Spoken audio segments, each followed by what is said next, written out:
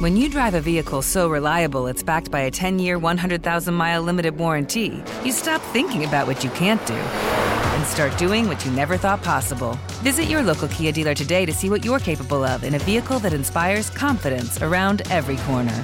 Kia, movement that inspires. Call 800-333-4KIA for details. Always drive safely. Limited inventory available. Warranties include 10-year 100,000-mile powertrain and 5-year 60,000-mile basic. Warranties are limited. See retailer for details. It's brand new, Season 2. I'm Marissa Thalberg. And I'm Stephen Wolf-Bedeta. And we're excited to be back having bigger, bolder, and always real conversations. Straight from the C-suite front lines of marketing, media, and more. We have great friends joining from people you may know, like Wilmer Valderrama and Bobby Burke. And people you'll want to know. So grab a coffee or, hey, even an Aperol Spritz and come join us on America's #1 podcast network, iHeart. Listen to Brand New on the iHeart Radio app, Apple Podcasts, or wherever you get your podcasts. Episode 320, Frugal Side Hustle, Bookkeeping with Kate Johnson. Welcome to the Frugal Friends Podcast, where you'll learn to save money, embrace simplicity, and live a richer life. Here are your hosts, Jen and Jill. Welcome to the Frugal Friends Podcast. My name is Jen. My name is Jill. And today we are continuing our Frugal Side Hustle series. We do one of these interviews every other month on a side hustle that is not only the opportunity to be lucrative, but is very low cost to start. Doesn't mean you're not going to invest any money, but we think that you can start a side hustle, start a business without a ton of capital up front. And that's what we highlight in these interviews. And this one's something that you can do virtually, which is even better. And Kate, it gives such a good explanation. So I'm excited for you all to hear her. But first, this episode is brought to you by OnlyFriends, the safest place on the internet to be. Do you want to save more and spend less? Only have 5 minutes a day? Then get excited because the Friend Letter launches July 10th. It's actually a newsletter that comes to your email. We're turning the newsletter on its head and delivering everything we know about saving money and having fun while doing it to your inbox 3 times a week. So on Mondays, your emails from us are going to be all about freebies. We'll tell you what companies are giving away freebies or where you might be able to find free events in your area. Wednesdays is all about saving. You'll get tips on one budget category and an actionable step to take each week. And Friday, we will send you slipping and sliding into the weekend with some spending psychology, mental shortcuts, helpful hacks, ways to think about things, reframes to help you say no to the things that you don't value and say the biggest yeses to the things that you love. So if you want to save more, spend less, find out about all the free stuff, head to frugalfriendspodcast.com/friend letter so you don't miss the first edition. OnlyFriends, what I wanted the newsletter to be called. And was vetoed. But now it's called Friend Letter, so yeah. Don't go to OnlyFriends. I don't know what you'll find, but it won't be Not us. promoting that, unfortunately. For sure. All right. So we are super excited about the Friend Letter. It is chef's kiss. So good. That's the second time I've done that today. Yeah. Wow. It's the morning, too. I know.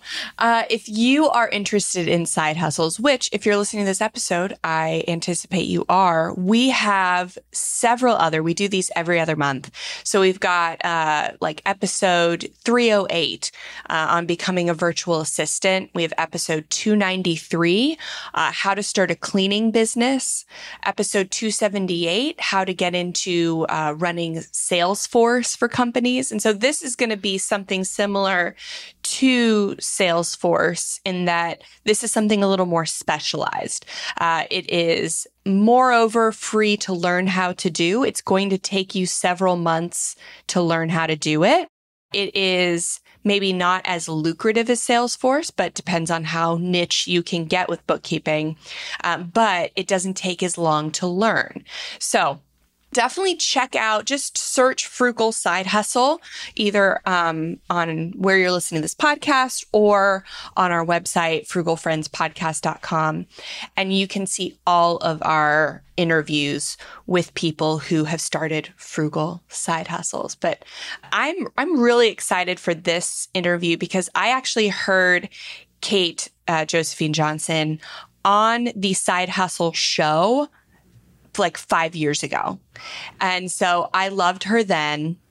I had no desire to start a bookkeeping business. You will find out why. But so she has been doing this for a while, and she is just cut to the chase, no BS, lovely friend, and a friend who I met like a half hour ago. She owns Heritage Business Services, which is a virtual bookkeeping firm serving small businesses. And she's helping others build virtual accounting careers with her bookkeeping side hustle community on Facebook and her Substack. So this was just a great episode and so excited to share with you. Let's get into it.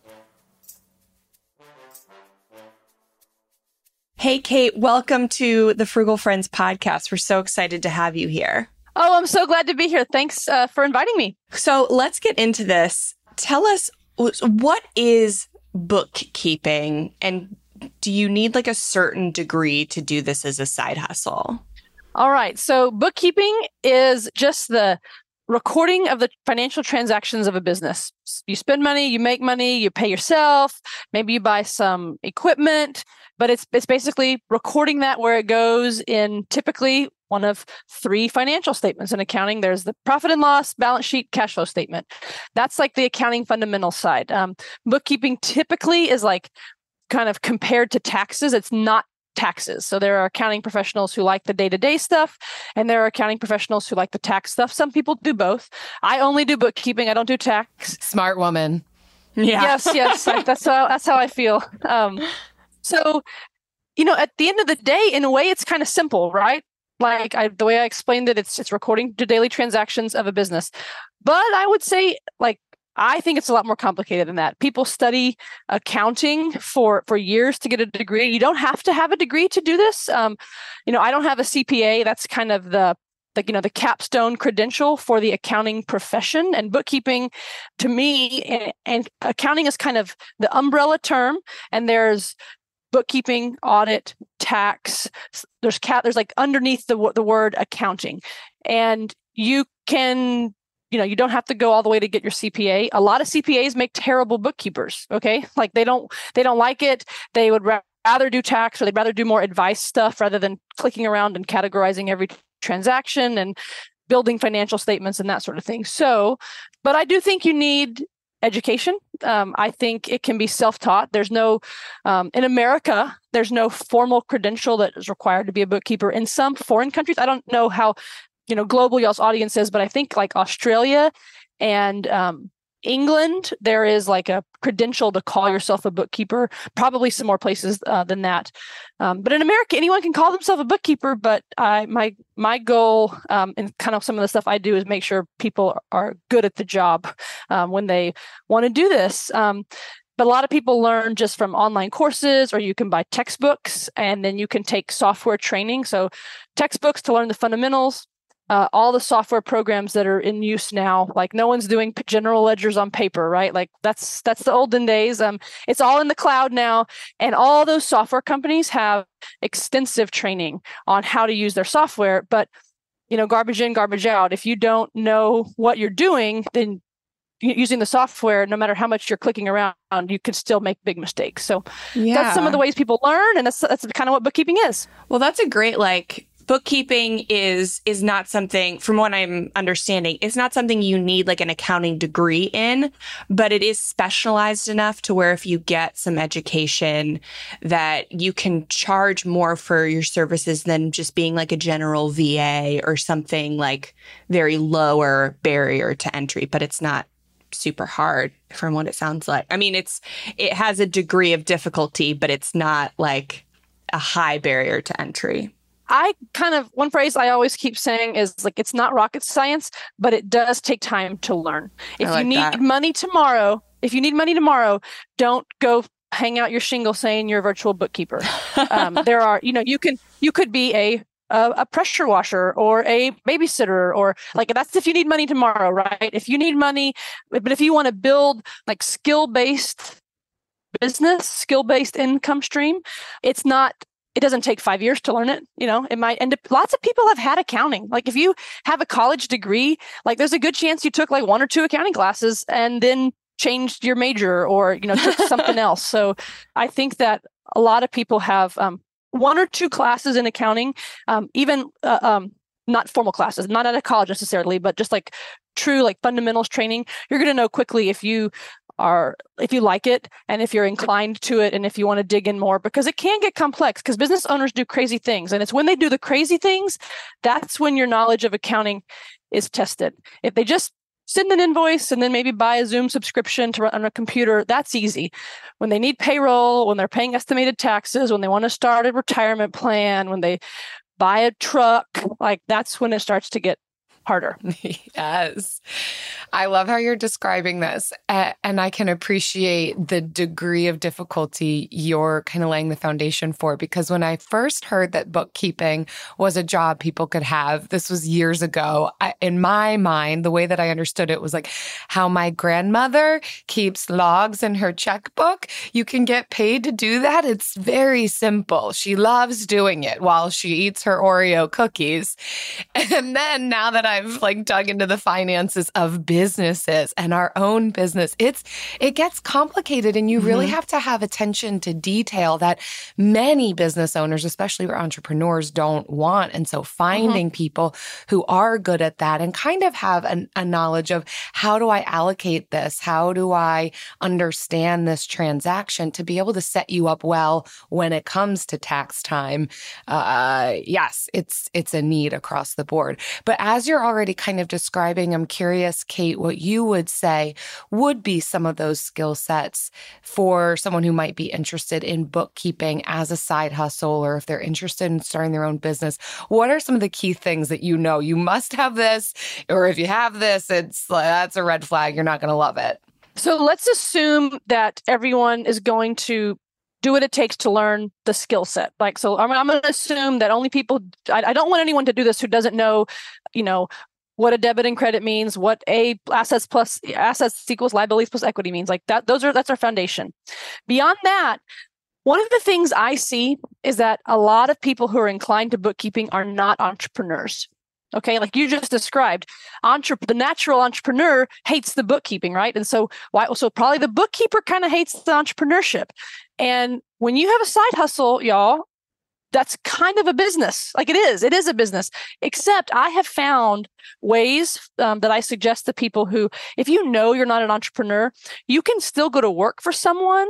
There are big firms like, Intuit, who makes QuickBooks, has a staff of bookkeepers that they hire, and they're part-time jobs. It's like 20 hours a week.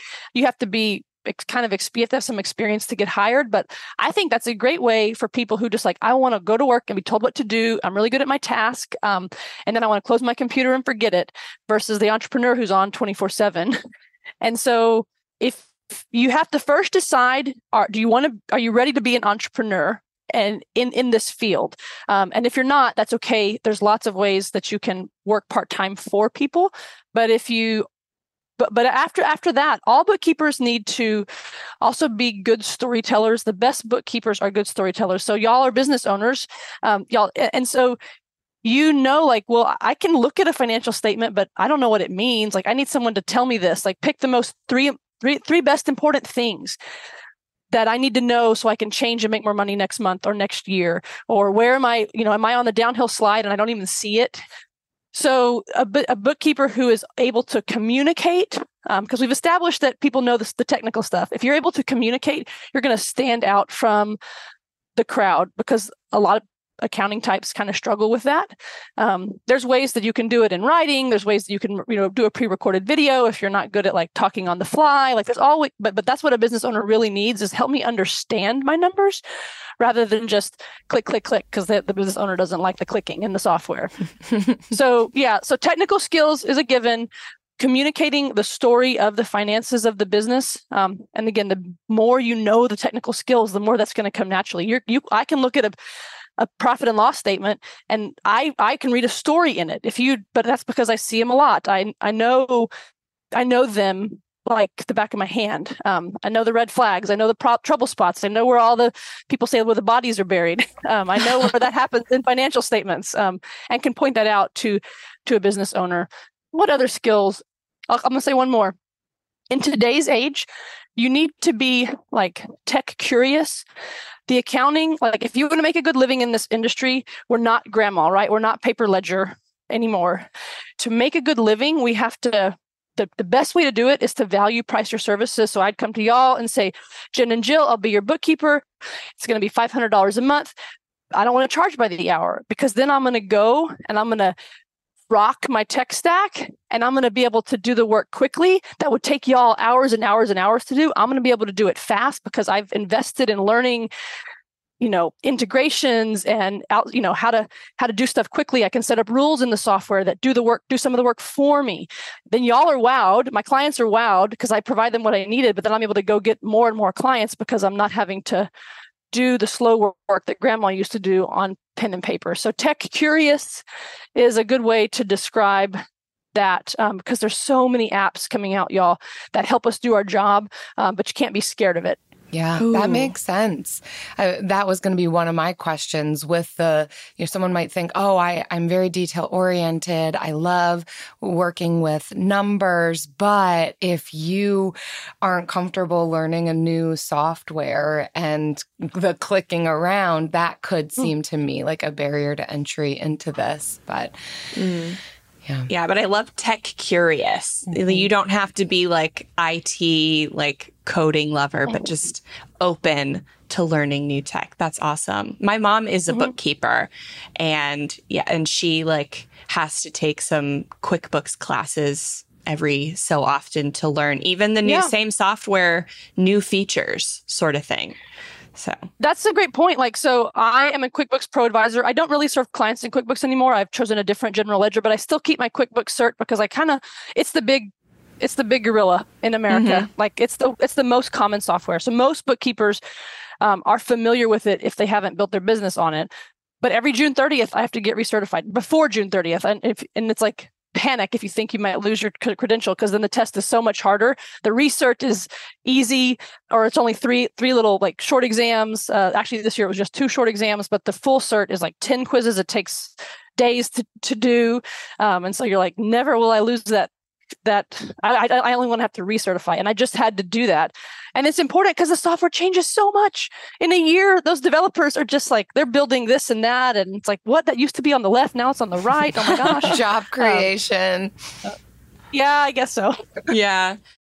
Did you know some travel credit cards offer 10 times points on your spending? Don't miss out on big rewards for your next trip. NerdWallet lets you compare smart travel credit cards side by side, curated by an expert team of finance nerds. What could future you do with better travel rewards, a free flight, a room upgrade? Don't wait to make smart financial decisions. Compare and find smarter credit cards, savings accounts, and more today at nerdwallet.com. Reminder, credit is subject to lender approval and terms apply. NerdWallet. Finance smarter. Something that makes me crazy is when people say, well, I had this career before, but it was a waste. And that's where the perspective shift comes, that it's not a waste, that everything you've done has built you to where you are now. This is She Pivots, the podcast where we explore the inspiring pivots women have made and dig deeper into the personal reasons behind them. Join me, Emily Tish Sussman, every Wednesday on She Pivots as I sit down with inspiring women like Misty Copeland, Brooke Shields, Vanessa Hudgens, and so many more. We dive into how these women made their pivot and their mindset shifts that happened as a result. It's a podcast about women, their stories, and how their pivot became their success. Listen to She Pivots on the iHeartRadio app, Apple Podcasts, or wherever you get your podcasts. So for somebody who thinks they want to get into bookkeeping, either working for a company or maybe doing freelance, where do you go to learn how to become a bookkeeper? let's talk about that question first. Like, should you choose a software to learn? Is it general? Like, what does the learning process look like starting out? I got lots of thoughts on this. So there's free accounting fundamentals resources. There's paid accounting fund. Like there's a website called accountingcoach.com. It's my favorite thing to recommend. That is like accounting 101. And you can even buy like the flashcards if you want to, like we're talking like school, y'all, and it's free. And you can pay for tests. And with entrepreneurship, there's a lot of confidence issues. And sometimes like if you can pass a test, you might just like confidence will explode because it'll help be a signal to you because, I'm looking over my shoulder and there's no one here but me. Like who's telling me if I know what I'm doing, right? So Accounting Coach does have tests you can pay for, but there's all sorts of like just those kinds of free resources. Now for the entrepreneurship, there are a lot of ways to teach you how to become an entrepreneur. There are a ton of bookkeeping, like become a bookkeeper courses. Some are better than others. I have thoughts about that if we want to go in that direction. But generally, I like it to be someone who's actually run a bookkeeping business. And for me, I like it to not be a membership style because I think every one of us is going to continue to have questions. And so I'd rather pay an all-in price for my course, knowing that I'm always in and I can always get the support. I've started to sway away from monthly training that also then requires me to pay infinitely for months, even if it's a small fee, because like I'm going to have a question 3 years from now that I still need help with.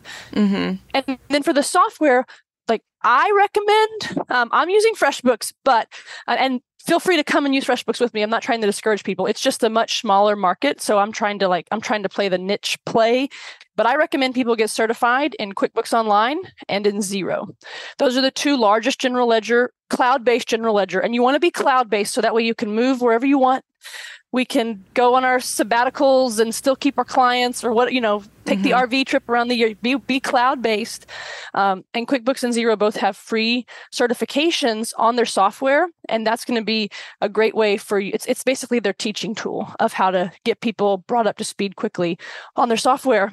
And if you do both of those programs, you can do one depending on your background. Like if you've got Xero background, it's going to be longer, but you can do them in a week or so. And then I think you'll learn which software you like best. And then I suggest you pick one. You're not going to be good at either if you are using both, but you can become an expert if you really make yourself wrestle and it's hard because someone's going to come to you and say, hey, will you do my books in this other software? And you're like, but I'm trying to only take clients in this one. And if you can say no, there'll be another one, a couple weeks later or a month later, and you'll be glad that you're not splitting your time into general ledgers. And then you just described you can kind of know what your style is in a week. What would you say would be overall kind of time investment, maybe even cost investment for feeling ready for your first client? Oh, man. It really just depends on the background you have. Like a lot of people come at this because they've been in accounting. Like you're in corporate finance, and so you've done accounting for one company, and maybe it's a big company, 2,000 people, and you're in the accounting department. That person's going to move more quickly, but they might not have ever worked in QuickBooks Online or Xero. They're using some huge ERP system, and so they might just need to learn a technical software, and they're like, oh yeah, I know in my software, this is how I made an invoice. And in QuickBooks, this is how I make an invoice. Because it's all parallel. We're all doing the same things. We're creating invoices, recording expenses, getting reports ready. Everyone can do that. So you just have to figure out what's more intuitive to you. It's just a matter of how the software was built and maybe how your brain thinks. So the time, it's hard to say. I truly think it's longer than you think. I would say it's probably, if you've never done small business bookkeeping, you're looking at months before I think that you're ready. But then everyone always says, take your first, I don't know. I'm Right. not the best.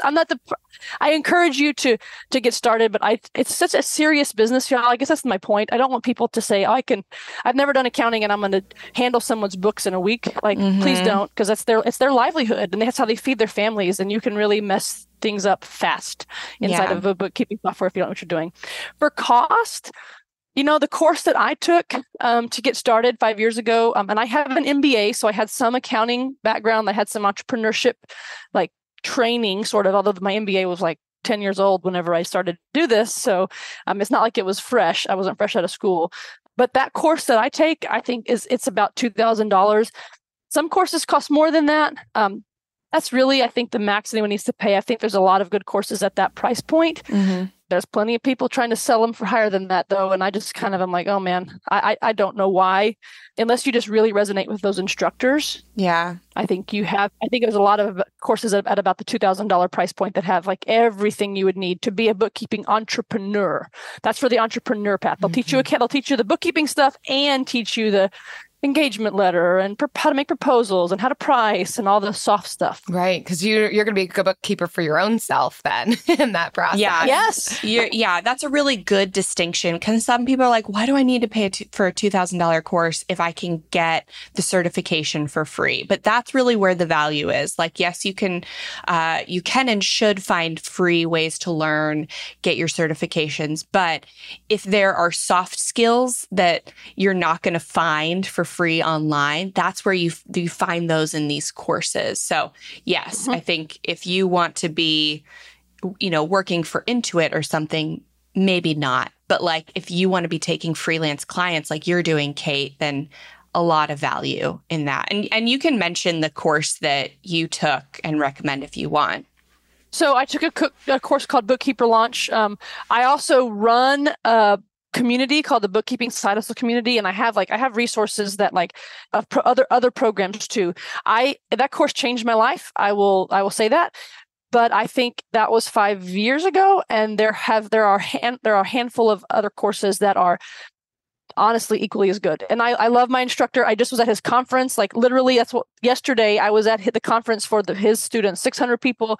I love it, but I'd be disingenuous if I didn't say that there's other equally good fits. And so what I say is find the instructor that resonates with you, because you're going to want to quit. And so who is it that's going to make you open your computer at 5 a.m. when you're getting up before your kids, or at 10 o'clock at night after you put everyone to bed, because you're doing this hard thing of starting a business and learning a new skill? Whose face do you want to see teaching you the things you need to learn? That's way more important. And who has a team to when you say you're going to stop, that they're like, no, come back, keep going. Here's your next step. Because you're going to feel that for sure. Oh, that's helpful. So let's say somebody did the thing. They took the months. They feel confident. They burned the midnight oil, and they want to start looking for clients. Where would you recommend someone begin? Are there some niche businesses that you've seen might be more prime for the pumping? What are you seeing?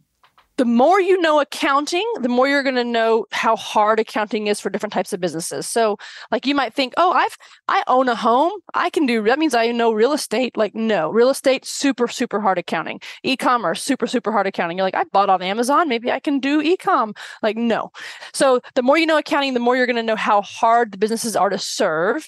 Service-based businesses are the easiest. They're going to pay less because their needs are not as great. They could maybe even do their own bookkeeping, right?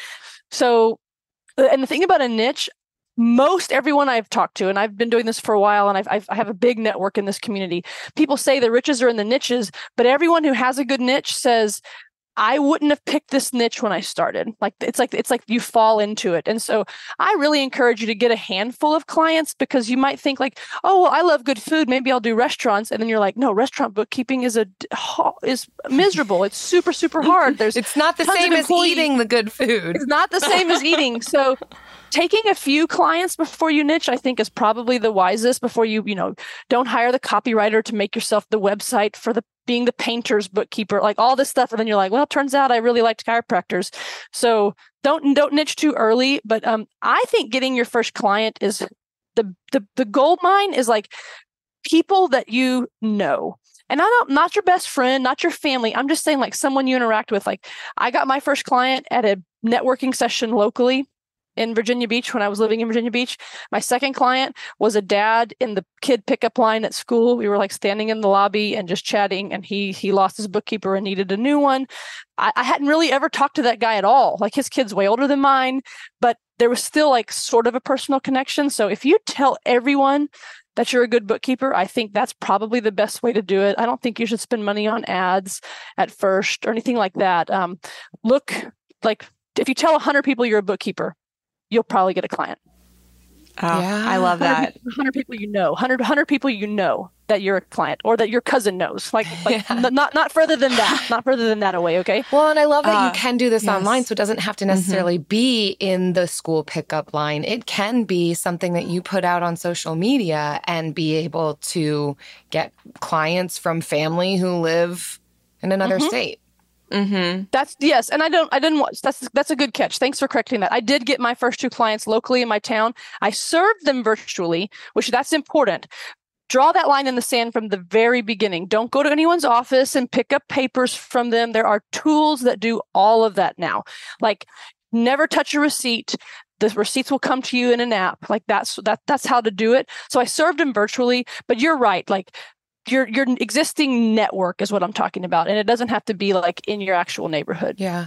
How much time would you say when you do have clients that each client might take you per week? Super varying. I take on small, low requirements clients because for me, I deliberately don't want a client that like needs me. I don't even want a client that needs me every week, y'all. That's just but some people, you can make a lot more money if you take clients who need you weekly. But so I'm doing smaller, more like monthly cycle bookkeeping. And as long as I get them done within the month, that's fine. And so it's like on my own schedule. And then we meet and have a debrief. But so I really am tackling the small guys. But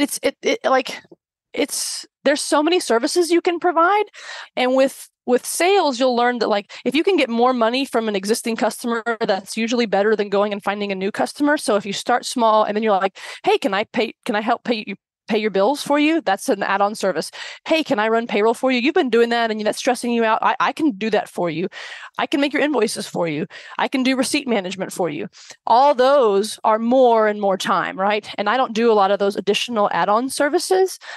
I know people who make a good living serving a handful of large clients and then a lot of small clients. So it's just really variable. Like if anyone tries to tell you that there's an answer to that question, they're lying. Okay. They're lying. There's no. Oh my gosh. I love it. I love how honest you are. It's like what everyone's thinking, but nobody's saying. Thank you. Well, because you're going to get served ads. Everyone who probably watches this podcast is going to end up getting served an ad from coaches who are going to say like 5 hours a week, 100 grand. And it's like, probably not. Kate, like, maybe the outlier would be that. After like emailing and researching for this interview, have started to get ads. Oh yeah. Yeah. I've already started. Wow. So yeah. Good looking out. It is good to know because especially for those who are wanting to approach this as a quote unquote side hustle that maybe always remains a side hustle or turns into a business, it's helpful to know that there's a range of the types of clients, how much time they're going to take, that you could find clients like just hearing you say those in the service field might take less time. That can be helpful to know when you are initially looking for clients and deciding how much time do I even have to give to something and what is the general need? How often are people going to want to be reaching me? So your honesty in that and kind of laying out the reality that there's a spectrum is helpful to know and even deciding. Because if I only have 5 hours a week to give, then this may not be my side hustle. So. Well, and I want to say, like, for me, if you... The courses nowadays, most courses nowadays are going to tell you to do what's called value pricing. And so we're not going to track our time. I mean, you can track it internally for yourself, but ideally you're not telling your client how much time you work. And the reason is because we're supposed to get faster, is because the first month is slow and clunky, but then we set up bank rules in the bookkeeping software. The software gets trained, y'all, like the software, and then more and more so it's going to get trained. And so the more we work in the books, like things are going to go faster. And then we're like, oh, I can buy a $10 add-on app and do that thing that's taken me an hour. It only takes 10 minutes and it's only $10. Oh yeah, that's worth it. And so you make more money over time, even with less clients. That's the goal. That's the goal because I've gotten better at serving you. I know exactly how your invoices are laid out. So I can do 10 invoices in the amount of time it used to take me to do 2. Or I invest in technology to help me, zap some stuff around. And then you're effective hourly rate goes up. Your effective hourly rate goes up, even though your client doesn't know anything about the concept of an hour, of how much you're making per hour. So that's another reason, like if you need a lot of money tomorrow, it's not as good of a job. But if you can get a $500 client, hopefully in a year from now, you've raised your price because of inflation. Like everyone should be raising their prices anyway, on a regular clip of some sort, and you're working less. Like that's the goal. That's the ideal scenario. I love that scenario. I love that ideal scenario. You know what else I love that is usually a secret to all of our listeners until they've listened for a long time? It's so ideal. The Bill of the Week.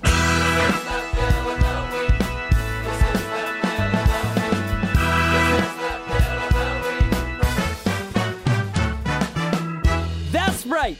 It's time for the best minute of your entire week. Maybe a baby was born and his name is William. Maybe you paid off your mortgage. Maybe your car died and you're happy to not have to pay that bill anymore. Duck bills, Buffalo Bills, Bill Clinton. This is the Bill of the Week.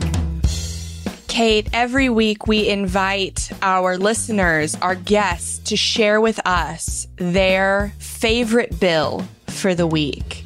And we are excited to hear yours.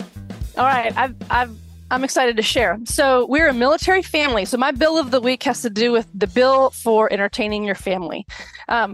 If you are at all affiliated with the military, y'all, I am for many years, my whole marriage, but we haven't taken advantage of a lot that the military offers, but we are living on base right now temporarily at our new duty station. And there is so much that they offer. And so my bill of the week is figuring, like, we went paddleboarding, we've gone bowling. There's a movie theater with like the newest movies for super cheap. And so if you are at all affiliated with the military or have a military friend who can get you on base, you can go rent a paddleboard for $5 if you're in Fort Worth, where I am. Every base is different. You can rent RVs. The office is called the MWR, Morale, Welfare, and Recreation Office. And you can get their job is to keep sailors and soldiers, entertained and, morale up. And take advantage of it, because we hadn't for a long time. And so my bill of the week is take advantage of the MWR morale and increase your family's morale for very low amounts of money. Yes. Wow, I love that one. Unlike I had no idea. Any other bill we've gotten. Yeah. Yes. That's so fun. I had no idea something like that existed. So I'm super glad, A, that it does exist, and B, that more people are going to take advantage of it now. Yes. I hope so. Go if you live near a base, look at the list of stuff that they offer and go camping. Cool. Yay! Yeah, I love that can be available to even friends and family of those in the military, not just those serving. That's great. Mm-hmm. Well, if you all listening have a bill that you want to submit, if it has to do with living on a military base and the things that are available to you, or anything else bill related, we like to keep it vague. Visit frugalfriendspodcast.com/bill. Leave us your bill. We're just arms wide open over here, ready and waiting. Maybe your commander's name is Bill. Just send him on over. Send Commander Bill. Send him to Jen. What? Just to leave a bill of the week. Did you know some travel credit cards offer 10 times points on your spending? Don't miss out on big rewards for your next trip. NerdWallet lets you compare smart travel credit cards side by side, curated by an expert team of finance nerds. What could future you do with better travel rewards, a free flight, a room upgrade? Don't wait to make smart financial decisions. Compare and find smarter credit cards, savings accounts, and more today at nerdwallet.com. Reminder, credit is subject to lender approval and terms apply. NerdWallet. Finance smarter. Something that makes me crazy is when people say, well, I had this career before, but it was a waste. And that's where the perspective shift comes, that it's not a waste, that everything you've done has built you to where you are now. This is She Pivots, the podcast where we explore the inspiring pivots women have made and dig deeper into the personal reasons behind them. Join me, Emily Tish Sussman, every Wednesday on She Pivots as I sit down with inspiring women like Misty Copeland, Brooke Shields, Vanessa Hudgens, and so many more. We dive into how these women made their pivot and their mindset shifts that happened as a result. It's a podcast about women, their stories, and how their pivot became their success. Listen to She Pivots on the iHeartRadio app, Apple Podcasts, or wherever you get your podcasts. And now it's time for the lightning round. Pew, pew, pew. All right. Pew. All right. So today, in our lightning round, we want to know what's the most unexpected expense you've discovered when going through your business or personal transactions, or Kate, if you have a hilarious one that you can disclose, or anything interesting, unexpected. Unexpected. I guess I'm just going to be nerdy bookkeeper here. Before I started my business, I didn't know how much transaction fees were. So that has been unexpected. And I have been working in my business to try to, like, as I get paid, reduce transaction fees. But it's just dang hard to like, I guess banks want their money and payment processors want their money. But before I was a business owner, I didn't know that. And it's a not insignificant line item on people's profit, business owners' profit and loss statements. What we have to pay to get paid. Mm-hmm. That was new to me as an entrepreneur a couple of years ago. So. Yeah. Fun fact. You might know that. So as far as valuations of companies, like on the stock exchange, it might come as no surprise that SpaceX is the highest valuation. The second highest valuation for a company is Stripe. Yeah. $50 billion. It's because of all those transaction fees. So fun little fact. I think I've heard that their CEO almost kind of is a little bit like embarrassed about that, and I think he tries to be really charitable because it's really I'm just helping people move money. That's all I do, and I'm we make money hand over fist. So there's a lot of pushback about how are you so wealthy, because you're helping small little guy, right? You're taking all that is from the tiniest little guy who's the food truck man and making Stripe guy rich. So yeah, but Stripe is better than PayPal. I will pay transaction fees there over PayPal any day. So if you use PayPal, your books are wrong, people. So that's the worst. Good note. You get charged extra if you come to me with a PayPal account in use because it's hard. Well, good. I'm glad we don't use PayPal. That's fantastic to know. Yes. Wow. Yeah. Doing one thing right today. Right? Yeah. There you go. What about you, Jen? What's your answer? So we do our own bookkeeping for Frugal Friends. Quote unquote. Quote unquote bookkeeping. Oh God. When you were talking about the entrepreneur that hates bookkeeping, it's she's talking about me. She's talking about me. I have to be quiet. Quit talking about me. Yeah. But so in bookkeeping back in October, it was in January. In October, I had canceled this membership that we had this monthly. I had paid annually in October, the prior October. So I canceled that and it was fine. Nothing weird. And then January, they charged me for another full year. I hadn't even bought the membership in January. Nothing had happened in January with that place. But they charged me for a full year in January and I had to go back in there and be hey, I canceled this in October. I had the receipts and the emails of where they said it was okay. They did not charge me in October. I canceled in enough time with the terms and conditions. Yeah. For some reason, they just randomly charged me $1,000 in January or something. It wasn't $1,000, but and I had to get that company refunded. They need a bookkeeper too. Yeah. Yeah. I imagine they do. Is that the type of thing that would be a bookkeeper's responsibility to also be ensuring that these things that were canceled are not being charged again? Or who would that fall on if you were paying a bookkeeper? So I wouldn't I wouldn't fight the battle for my clients, but there are bookkeepers that would. Like, it just depends on what level of service you're getting from them. I would say that's becoming more of like a controller, like getting close to like having like an in-house like full accounting person. Where I'm more of like a compliance person, so like I'll make sure that your reports are ready for tax time. But that's all deliberate.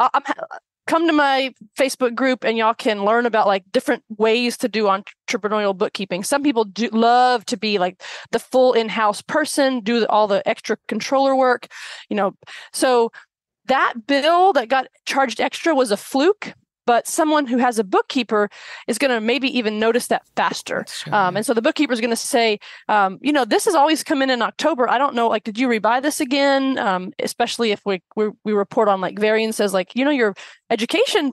We agreed that y'all were going to try to cut education category this year. That was one of your goals, but then you went and blew $1,000. Like, what's going on, gals? So that's the kind of conversations a bookkeeper could have. And then you'd have to decide, like, okay, I got to go send the email. And like, for me, I wouldn't be the one trying to get the refund for my clients, but some bookkeepers would do that. Yeah. Yeah, that's helpful. There's so many different things, like all the different words you've been using, like the controller, the compliance, or the actual bookkeeping, or the I did not know what a controller was. And I still don't fully know what a controller is, but I know it's a position that somebody held at the last company I worked for. They were the controller of the company. Could you imagine what very cool. life at home with them looks like? She seemed like a nice woman. I am the controller. Do you know what my title is? It's just like the boss accountant. Yes. If that were my title, though, I would be milking all day and night. It would be really hard to be around you. You can give yourself that title. Y'all are the boss, right? Just like you can title yourself whatever you want. Co-host controller. Yeah. Okay. Wow. Well, Jill, it's your turn.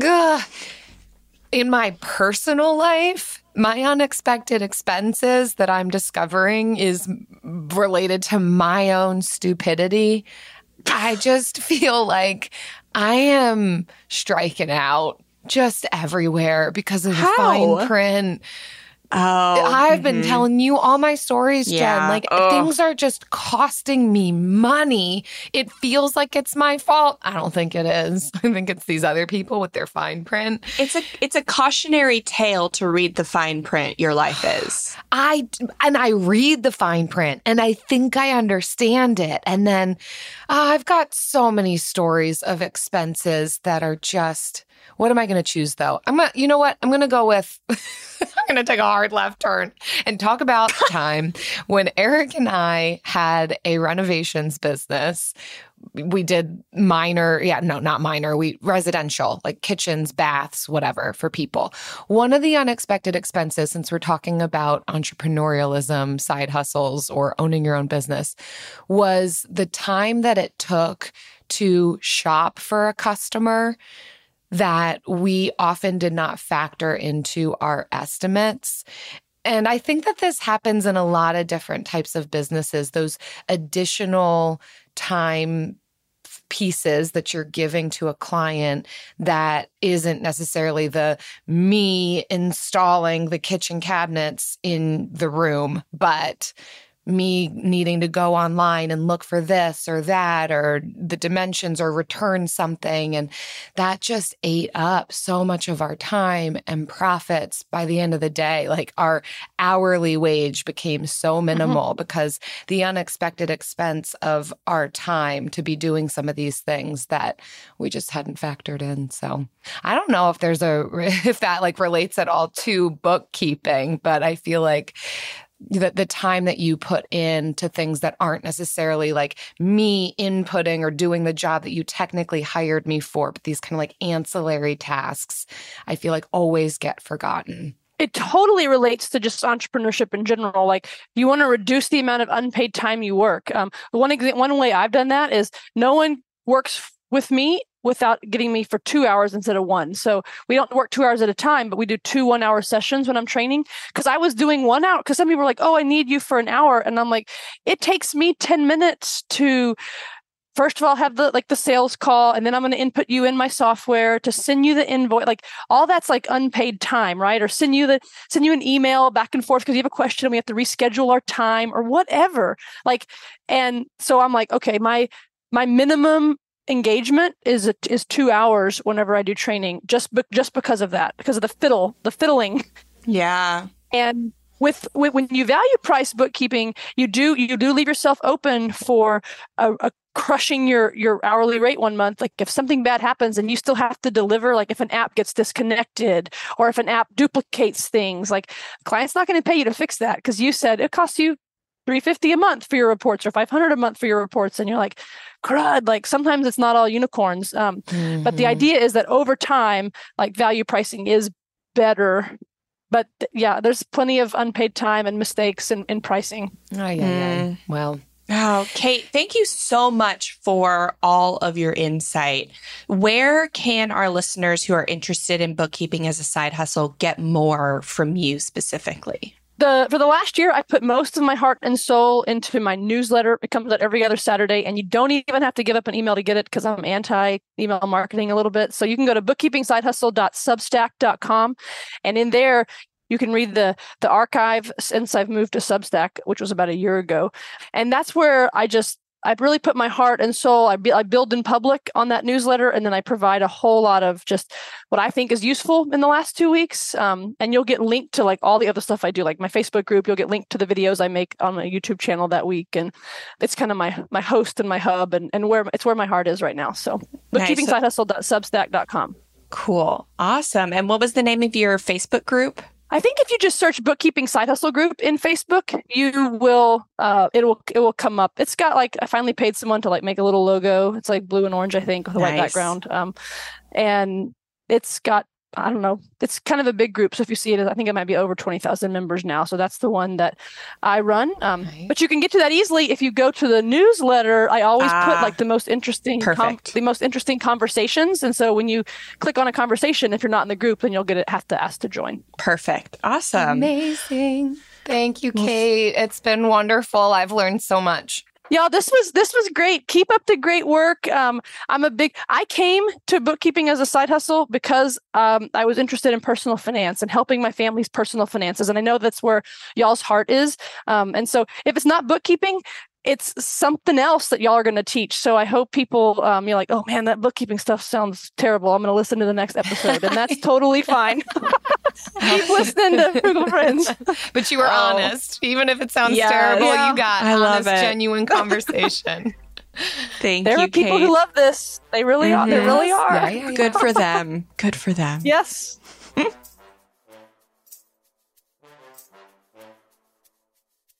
Welp. I don't think I'm going to leave you for bookkeeping, but oh, thank God. If I ever did, I think I would want to learn it from Kate. I said that to her after we stopped recording, but the way that she talks about it, delivers it, I just feel like I trust her. And I love that when it comes to learning from somebody, getting the tools and tricks. So yeah, she's not selling you on anything. She is telling you and telling you if it's not right for you too, which we're huge fans of. Like, we don't think Frugal Friends is right for everyone. And we want people to know, like, if you're not a fan of like girls talking to each other, then it's not going to be for you, because there's so many things we can't change about that in a short time span. So I love like Kate's attitude around all of this. And so we hope that you got a lot from this episode if you're interested in side hustles. And so thanks so much for listening. We personally have a membership, and we love to include our listeners who are paying off debt into this community where we're doing monthly challenges. We do ad-free interviews. We have courses, all kinds of things to help you on your journey. And we want to congratulate one of our members for a big win, Jacqueline M. She says, at the end of last year, I vowed to not buy any new or used, in quotation marks, or maybe those are asterisks, clothing in 2023. So far, so good. I have plenty, and even buying used clothing that you don't really need takes up money, time, and resources. I have nice rewards, nothing over 150, by the way, no yachts or jets. I tied to each debt payoff and savings goal I have to keep me motivated. So her external motivation rewards. I've heard you shouldn't tie buying material things to trying to curb buying material things, and I get that, but I find that it keeps me focused and motivated. Maybe someday I won't need to think that way, but right now it helps. I actually disagree. I think your rewards should be as closely related to the thing you're giving up as possible. So just in a healthy, as close as possible. So. Hot take Tony over here. Jacqueline, this is amazing. And I can't believe that you're halfway through the year on hitting this goal of not buying any. And I feel like I hear people say, oh, I'm not going to buy any new clothing. But then the shortcut loophole is used clothing. And you can feel way better about that. But if you're still just buying things that you don't need, that you're right. It's still a waste of money, time, resources. So I personally am very impressed and well done, and hope that you feel good about the accomplishments that you're making in your finances, but also life, because I think these types of things prove to us what we're capable of, maybe when we thought that we weren't. So well done. Thank you for listening. If you want to check out our membership, where we have all kinds of goodies to help our members, then head to frugalfriendspodcast.com/club to check out everything we offer and see if it's right for you, because it's not right for everyone. See you next time. Frugal Friends is produced by Eric Sirianni.